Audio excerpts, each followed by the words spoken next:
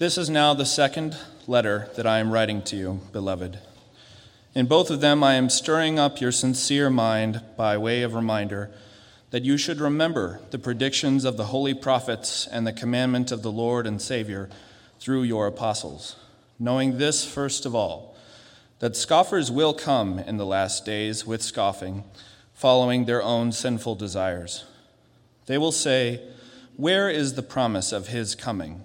For ever since the fathers fell asleep, all things are continuing as they were from the beginning of creation." For they deliberately overlook this fact, that the heavens existed long ago, and the earth was formed out of water and through water by the word of God, and that by means of these the world that then existed was deluged with water and perished. But by the same word the heavens and earth that now exist are stored up for fire, being kept until the day of judgment and destruction of the ungodly. But do not overlook this one fact, beloved, that with the Lord 1 day is as 1,000 years, and 1,000 years as 1 day. The Lord is not slow to fulfill his promise, as some count slowness, but is patient toward you, not wishing that any should perish, but that all should reach repentance. But the day of the Lord will come like a thief, and then the heavens will pass away with a roar, and the heavenly bodies will be burned up and dissolved, and the earth and the works that are done on it will be exposed. Since all these things are thus to be dissolved, what sort of people ought you to be in lives of holiness and godliness, waiting for and hastening the coming of the day of God, because of which the heavens will be set on fire and dissolved, and the heavenly bodies will melt as they burn? But according to his promise, we are waiting for new heavens and a new earth in which righteousness dwells. The word of the Lord. So we continue in our series in 2 Peter, and we have just one more Sunday after this to finish. We're on track. And today we're looking at a specific false teaching that Peter needs to address, and we need to address as well. You remember that in the previous chapter, in chapter 2, there was a lot of conversation about false teachers and what they're like, but not so much specifically about false teachings. But here we find a very specific false teaching, namely the denial of Christ's return. So we're going to deal with that, and our outline is pretty simple. We have 3 questions to answer this morning. Number 1, what should we believe about the second coming? Number 2, why should we believe it? And number 3, how should we live according to what we believe?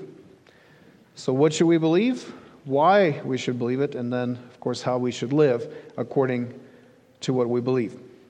So in verses 1 and 2, Peter once again highlights the importance of being established in the truth of the Bible, knowing what it says and trusting what it says. He reminds us to remember what is taught both in the Old Testament by the holy prophets and in the New Testament by the apostles who recorded the words of Jesus himself. And then verse 3 gives us one important reason for knowing and trusting the Bible, because there are people who follow their own sinful desires and deny that what the Bible teaches. So Peter calls them scoffers. That's a good biblical word for false teachers. They mock the truth. They don't just deny it, they mock it. They make fun of biblical teachings. They belittle those who trust the Bible. And they characterize Bible believers as silly or out of touch with reality or unsophisticated, naive, simple, closed-minded. Their attitude is snark and condescension. Now, this is very early in the sermon, and I am already convicted by this, so I'll share my conviction with you, and maybe that applies to you as well. I know that in my generation and in my circles, it is common to be ironic and snarky. In fact, the worst thing that we can do, it seems, is to appear earnest about anything. And I know that I have crossed that line many times. It's one thing to joke and have fun and laugh about things, but there is a line there where you start making fun of things that are real and true and good and beautiful. And I pray that the Lord will help me grow in that because I don't want to be a scoffer. I don't want to be somebody that looks at something that is real, someone's faith, someone's conviction, something that is true, and belittles it, makes fun of it as something that is pitiable, something that is just, it's just too naive, it's just not nuanced and sophisticated enough for me. So I'll bring that before you as my first conviction from this text, and I hope that it applies to someone else as well. This is a good word, scoffers. Scoffers. And these scoffers, that Peter has encountered, they deny specifically that Christ will return. Look at verse 4. Where is the promise of his coming? That's what they're saying. Where is the promise of his coming? Now, you can tell even in that question that there is mockery here, right? They're scoffing at that. Why hasn't Jesus returned yet? We've been waiting, and he has not kept his promise. Said he was going to return, and he isn't here yet. In fact, they say that ever since the first promises were made by God to Abraham, Isaac, and Jacob, I think that's what he means by the fathers, nothing has changed, they're saying. The world has been the same since creation. There's no goal to this history. There's no climax to anything. It just keeps going and going the way it's always been. God has not intervened, and we shouldn't expect him to intervene. Well, that's the basic heresy. Jesus is not coming back. Nothing's going to change. It's just the way it is. It's just accepted the way it is. Now, it's understandable to some degree, right? I mean, we're almost 2,000 years removed from Jesus making those promises, from the ascension of Jesus, and he has not come back yet. So it's a fair question. If you ask that question in earnest, it's a fair question. Where is the promise of his coming? I think it's actually normal for a believer to long for his return and wonder why he hasn't come back yet. I don't think it's wrong to feel that, to pray that, to ask that question. In fact, one of the most common prayers in the Bible is, "How long, O Lord?" Right? All over the scriptures, the believers are crying out, "How long, O Lord?" The expectation is there for the Lord to come and intervene, and in our understanding, in our experience, he often delays that. He's not there when we want him to be there. But there's a big difference between agonizing over the seeming delay of Christ's coming and rejecting it altogether. And the difference is faith. Because we can, in faith, pray, "How long must we wait for your coming, O Lord?" But we cannot, in faith, conclude that he will not keep his word and won't come at all. And so Peter is addressing the unbelief of the scoffers. But in the process, he's also strengthening our faith. Those who are waiting, those who are longing for his return and are praying these prayers, "How long, O Lord?" He's also speaking to us. And he's rejecting this faithless approach, this snarky, scoffing approach, "Where is the promise of your coming, Lord?" But he's also helping and strengthening those believers who are genuinely looking for his coming, and we are struggling because we want him to return now. But he has delayed, in our estimation, of course. So what's the right belief about the second coming of Christ? Now, we need to understand that in this passage, Peter has not given us a full-fledged kind of exhaustive doctrine of the second coming. No, he's dealing with very specific issues. In fact, he's primarily concerned with refuting what these scoffers are saying. And we know from chapter 2 that these people want to sin. And so they reject that there will be judgment in Christ's return because they want to sin. So Peter's focus here is mostly on the final judgment. That's his primary concern. Because the scoffers love the world, and they follow their own sinful passions. And we remember from the previous chapter that Peter has exposed their greed, their sensuality, their abuse of authority. Those are the issues. That's what they want to do. And because they want to do that, they have to justify it and they have to reject the possibility of divine judgment. Otherwise, how can you do that if judgment is coming? So if you still want to do it, you do it and you say there is no judgment. He's not coming back. So Peter's focus is on the final judgment of the world because they love the world and things of the world. And so Peter is saying, but this world will be judged. It will be destroyed. His point is that whatever the scoffers gain in this world will be burnt up and useless in the next when the Lord returns. So Peter tells us that Christ will in fact return. So whatever else you believe about the second coming, you must believe that he will return. That he, this person, will return. Because he promised to return. Peter calls the day of Christ's return the day of the Lord. Just like the Old Testament prophets called it. And just like actually Peter himself, when he preached at Pentecost, he called that the day of the Lord too, quoting Joel.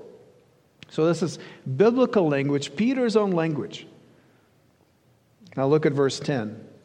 But the day of the Lord will come like a thief. And then the heavens will pass away with a roar, and the heavenly bodies will be burnt up and dissolved, and the earth and the works that are done on it will be exposed. Now, I have to restrain myself and not to get into all the possible interpretations of this verse because there are many.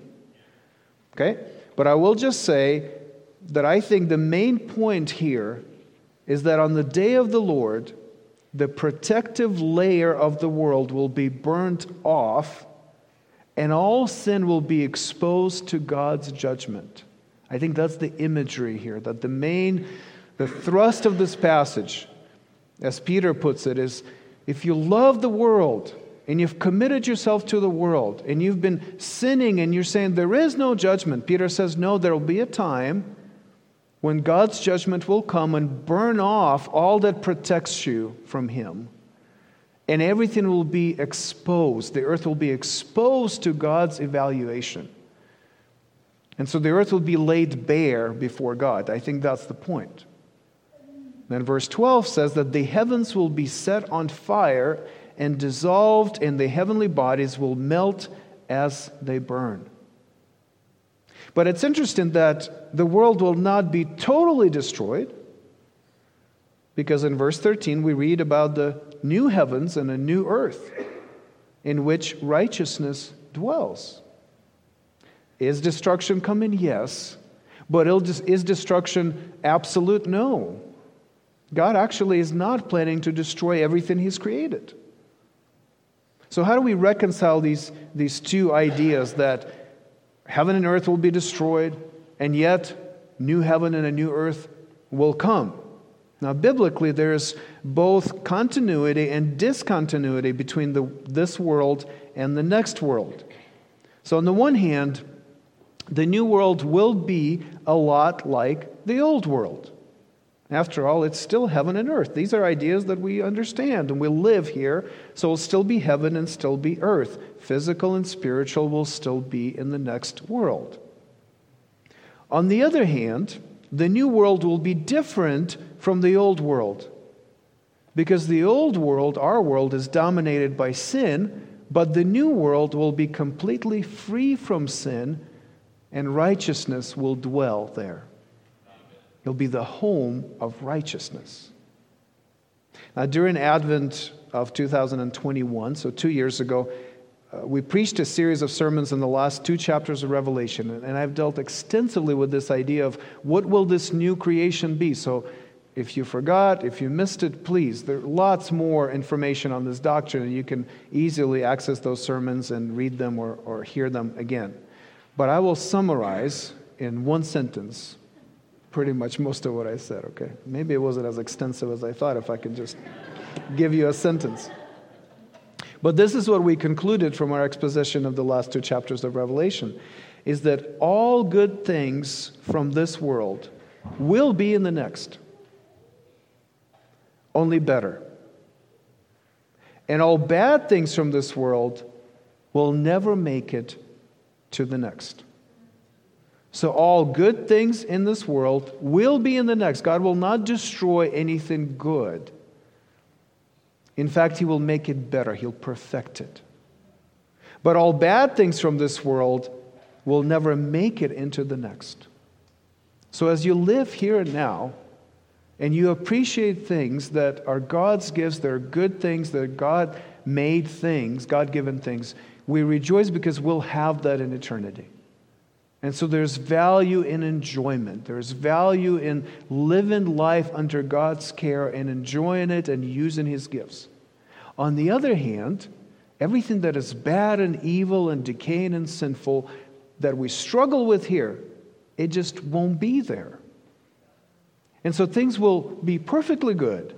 No mixture, nothing mixed in, sinful, and nothing bad will remain. So what should we believe about the second coming of Christ? Well, He will come, and when He comes, He will judge the world. The fire of His judgment will burn off sin and evil and will remake the world into a place of righteousness. All the ungodly will be punished. This is really important. And He talked a lot about it in chapter 2. There is judgment coming for those who reject Christ. And He emphasizes it again here. But all the followers of Jesus will be with the Lord forever in the new heaven and new earth. Now, since Peter's emphasis is on judgment here, I'd like to address this topic. The scoffers of Peter's time denied that there will be judgment. Now, in Peter's view, they wanted to sin and not be held accountable. They were led astray by their sinful passions, and that's why they denied that there is moral accountability. That was the main reason for their rejection of the Bible's teaching on the return of Christ, according to Peter. Now, this feels very familiar because that is a very common understanding of our day. Many people today reject the idea of the day of judgment. And they mock and scoff at those who believe that there will be a divine reckoning. Even many otherwise Orthodox Christians, people in evangelical churches, struggle with the idea of hell. Like one of the biggest objections to Christianity, even among Christians, is that I cannot believe in hell. I just can't accept this idea of God's judgment. Now the question is why? Why do so many of us struggle with this idea of divine judgment? I'd like to suggest to you that our problem is not actually with judgment as such. In fact, a good case can be made that we are one of the more judgmental cultures in human history. I don't think we have a problem with judgment. Half the country judges the other half, right? And wishes that they would just simply go away, and that same sentiment is returned with vigor from the other side. I mean, can we really say that it's hard for us to accept the idea of judgment?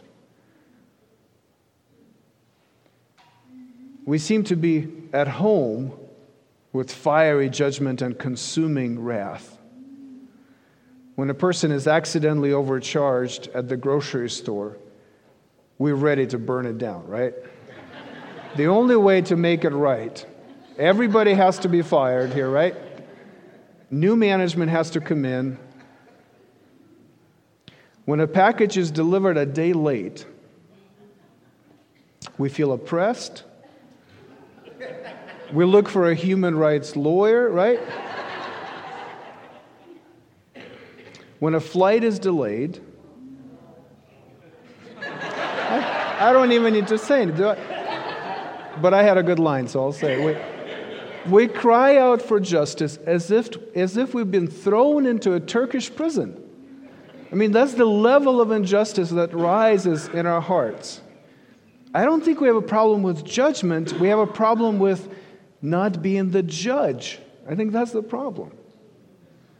It's not that we don't understand that things need to be set right, that there is injustice and evil in the world. No, I think we get that. And I think we get that there has to be a reckoning. The problem is we want to be the person who does the reckoning. Who decides what's right and what's wrong? Who says that this needs to be punished and this is okay? And so it's an idea of another judge, somebody with greater moral authority and with more rigid law that looks at our life that is a problem for us. Now imagine this, if your employer just basically stopped paying you and expected you to show up at work every day. I mean, imagine the level of judgment that rises in your heart, right? You would say, this is so unfair, it's unjust, you can't do that. And you'd be right, of course, that's right. But imagine all that we owe to God that we don't give to Him. And day after day, rejecting Him and saying, I will not do what I'm supposed to do for you. I will not treat you as you deserve to be treated. The level of that offense is infinite. So why should we be surprised that that person, that divine judge who actually is objective in his judgment, who sees everything we have done and thought and planned and didn't get to do, but wanted to, he sees all of that.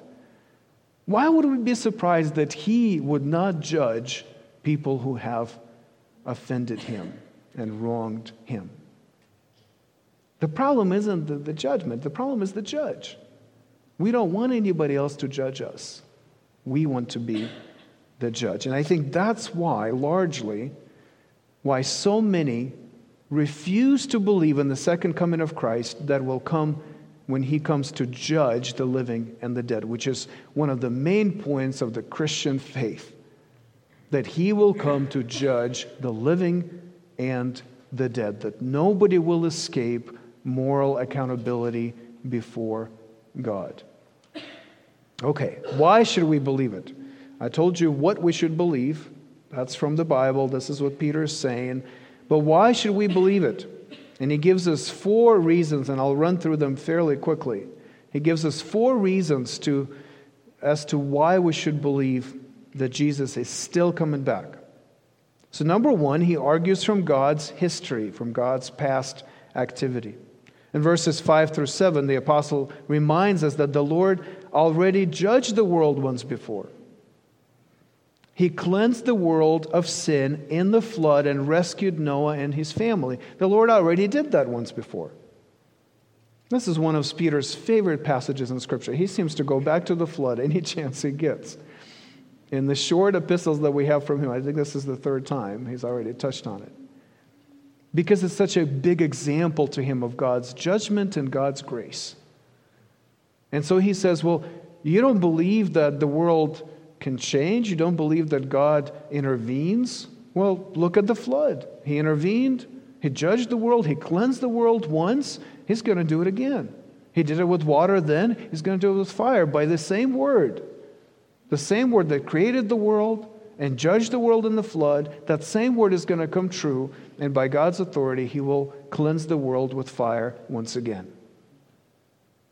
Now, secondly, Peter argues from God's nature. Look at verse 8.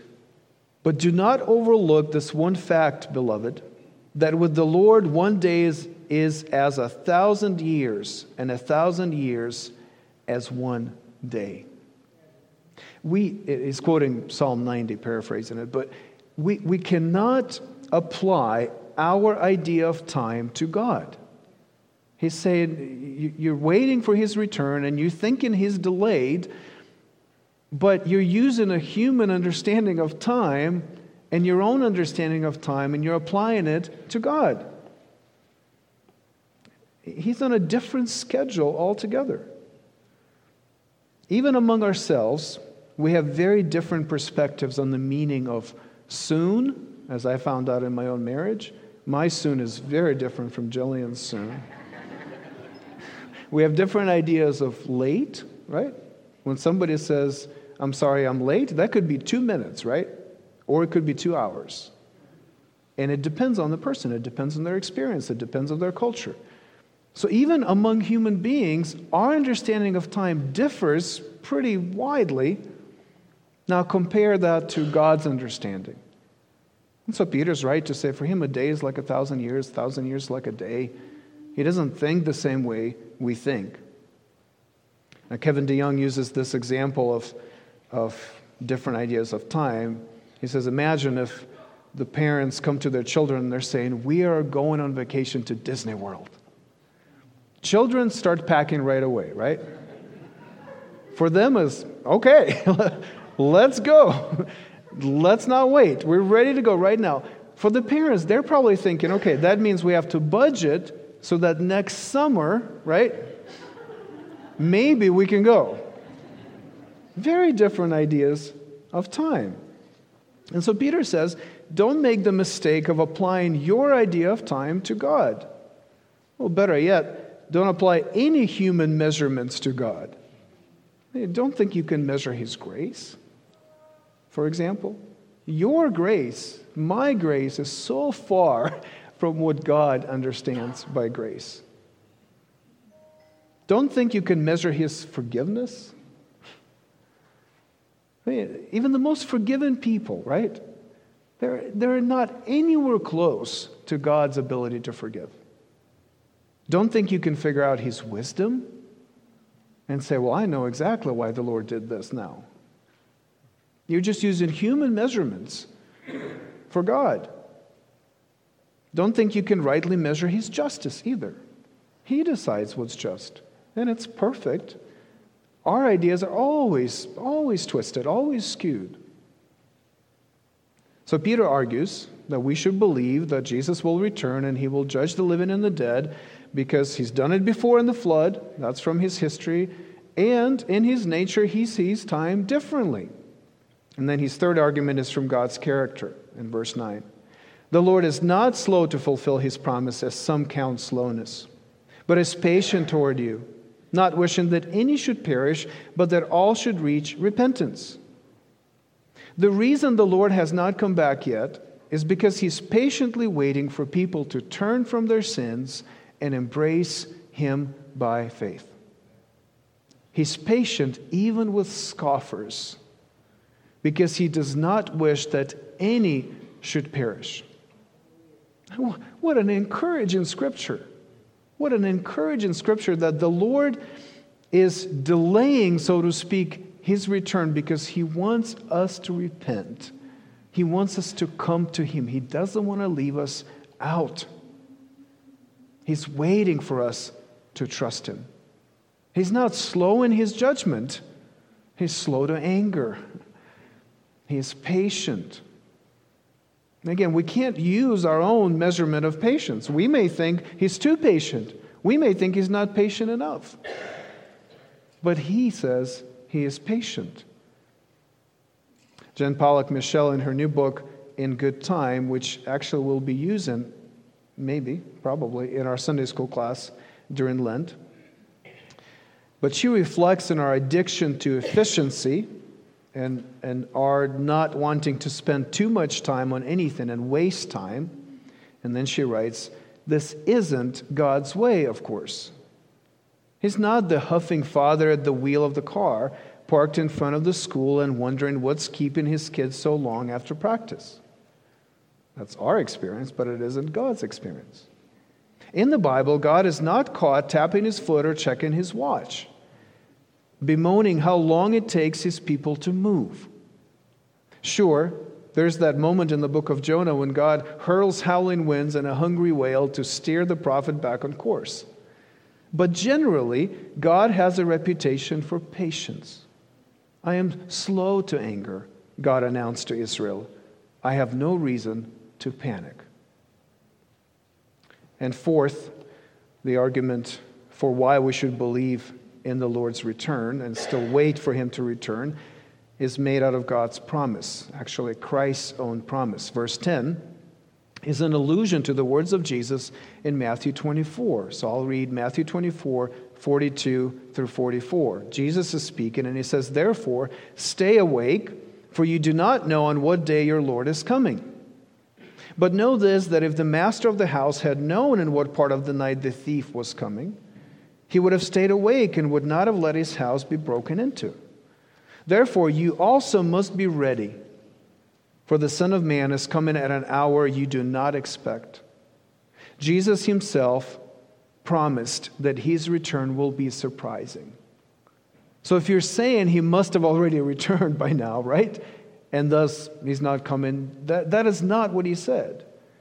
He said that whenever he comes, it will be unexpected, it will be surprising. Like a thief, like a robber breaking into, like a burglar breaking into your house at night. Unexpected, right? And so then the implication is that we must be ready. We must be waiting for him to return, because we do not know when exactly he will return. So those are the 5 arguments of Peter's that he says the scoffers deny the doctrine of Christ's return, but you should believe it because it actually is in accordance with God's history. He's done that before. It's in accordance with his nature. That's how he sees time. We can't measure him by our own human measurements. It's in accordance with his character. He's patient and loving and slow to anger. And it's in accordance with what Jesus actually said when he promised his return. And now our final question. How should we live in light of this belief in Christ's return? I'm not just trying to convince you to believe it and mark it off and say, yeah, that's part of the creed. I'm in. I'm actually trying to move you to live according to what you believe. So what kind of people should we be? Or as Peter puts it in verse 11, what sort of people ought we to be? What sort of people? What kind of people? How would we need to be described if we are to actually put this doctrine into practice? Because eschatological ideas always have moral imperatives. All these doctrines in Scripture are never detached from our life. And so Peter says, you ought to be a different kind of person because you believe this. Well, what kind of person? Well, number one, we ought to be holy and godly people, verse 11. We ought to live lives of holiness and godliness. Now, knowing all that we know about the second coming, knowing that everything will be burnt up at judgment, and all that will remain in eternity will be what's supposed to be there, right? If we know what will burn up and what will remain, if we know that, should we then not commit ourselves to holiness and godliness, pursuing things that will remain? Now, the scoffers dedicated their lives to sinning. But Peter says sin will be punished and destroyed. It'll be gone. There'll be no sin in the new heaven and earth, but there will be righteousness. So commit yourself to righteousness. Commit yourself to holiness and godliness. If you are not at home with righteousness now, why should you look forward to new heavens and a new earth in which righteousness dwells? The reason why many Christians are not excited about the Lord's return is because they don't like righteousness. And that's what we'll have. But if you live now a godly and holy life, the prospect of getting more of that and less of the sin that you're fighting is very, very appealing. Let me give you this illustration. A man went to a tropical bird show. Were you expecting that twist in the sermon? It's always a good tropical bird show illustration somewhere. A man went to a tropical bird show at a giant convention center. Now, this man was a collector of bird feathers. So he was very excited. He's like, there's going to be all sorts of birds there. Maybe every imaginable bird is going to be there. So I can get all the feathers I need to make my collection complete. So all day he walked around picking up feathers. By the end of the day, he held a big bundle in his arms, left the convention center, walked to his car. But when he was fiddling with his keys, trying to hold on to the feathers, trying to open the door, a big gust of wind came. All the feathers flew everywhere across the parking lot. Don't spend your life on something like that. Don't spend your life on picking up feathers only for them to be burnt off at the coming of Christ. Invest in things that will remain, godliness and holiness. And if you think I mean just read your Bible more and pray and go to church, that is not all I mean. I mean that for sure, but I mean more than that. I mean meaningful work. I mean investment in beauty. I mean relationships, because all those things will be there. So if you do those things now for Christ's sake, and you live for His glory now, and you live in righteousness now, you will enjoy all of that forever. Now, secondly, we ought to be waiting and hastening the coming of the day of God. Now, this has caused many problems to many Christians. If the Lord has fixed the date of His return, though we don't know it, right? We know, Jesus said, we don't know. The Father knows, we don't know. But that date is fixed by His own authority. How can I speed it up? How can I hasten it? How can I do something that will bring it closer? But that's what Peter seems to be saying here. Well, we cannot know or change the mind of God. But in our waiting, I think the logic is clear. If the Lord has not returned yet, because He's patiently waiting for people to repent, the more we repent, the closer will His coming be. Do you see the logic here? We are not talking about the eternal decrees of God. We're talking about a very subjective experience of waiting. We're saying that if I do what hinders the Lord's return, then I am contributing. I am hastening it. I am welcoming it. I'm anticipating it. Now, of course, this includes unbelievers. If you are not a follower of Jesus, hasten His coming by putting your trust in Him today. Did you know that the Lord has not come back last night so that you can repent this morning?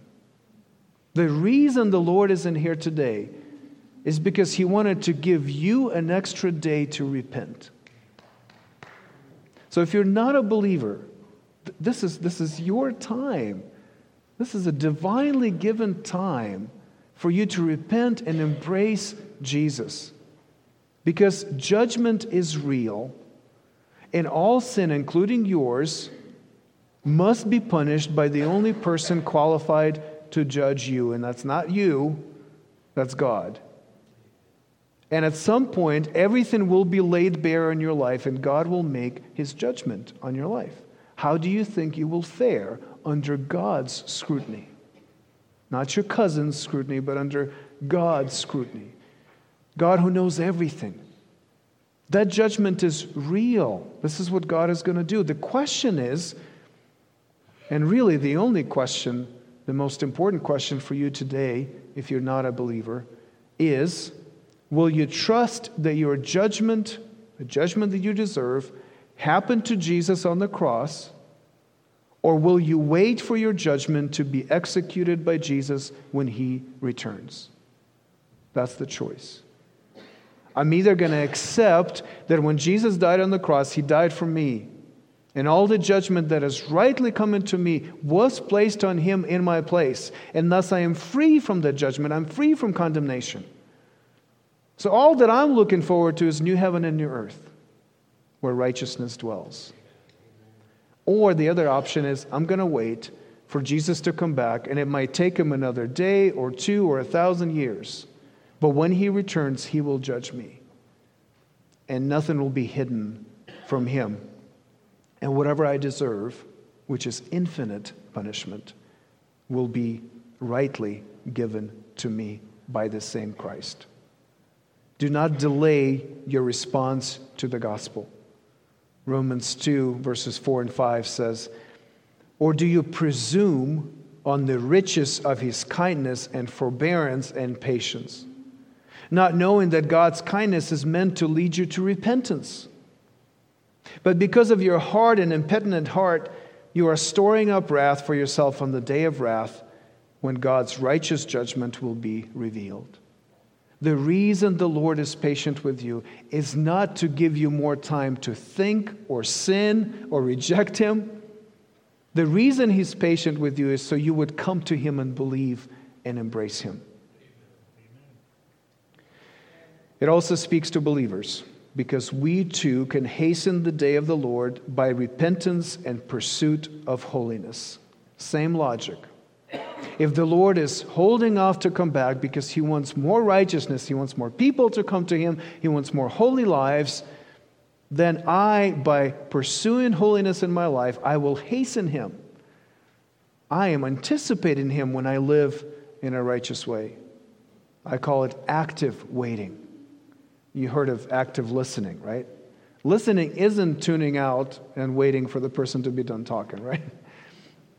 No, listening is actually interacting with the person through listening, actively engaging. And in the same way, we are not just passively waiting for the Lord to come back. We're waiting actively. We're actively preparing. Now look at verse 14. I'm reaching into the next section here. Therefore, beloved, since you are waiting for these things to happen that Peter just described, be diligent to be found by him without spot or blemish and at peace. Be diligent to address sin in your life now, he says.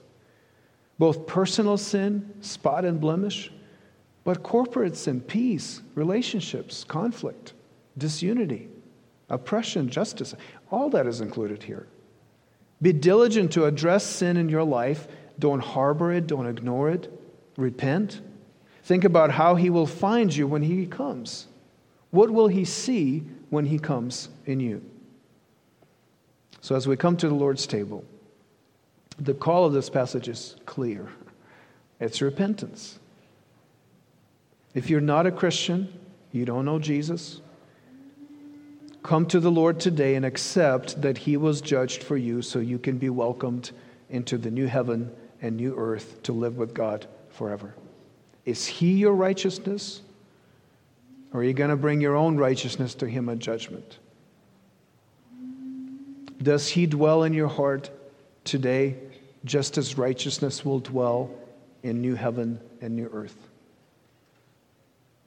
If you are a Christian, this is an opportunity for you to bring your life in line with your beliefs. Consider where holiness and godliness are lacking in your life and be diligent to be found by Jesus without spot or blemish and at peace when he returns.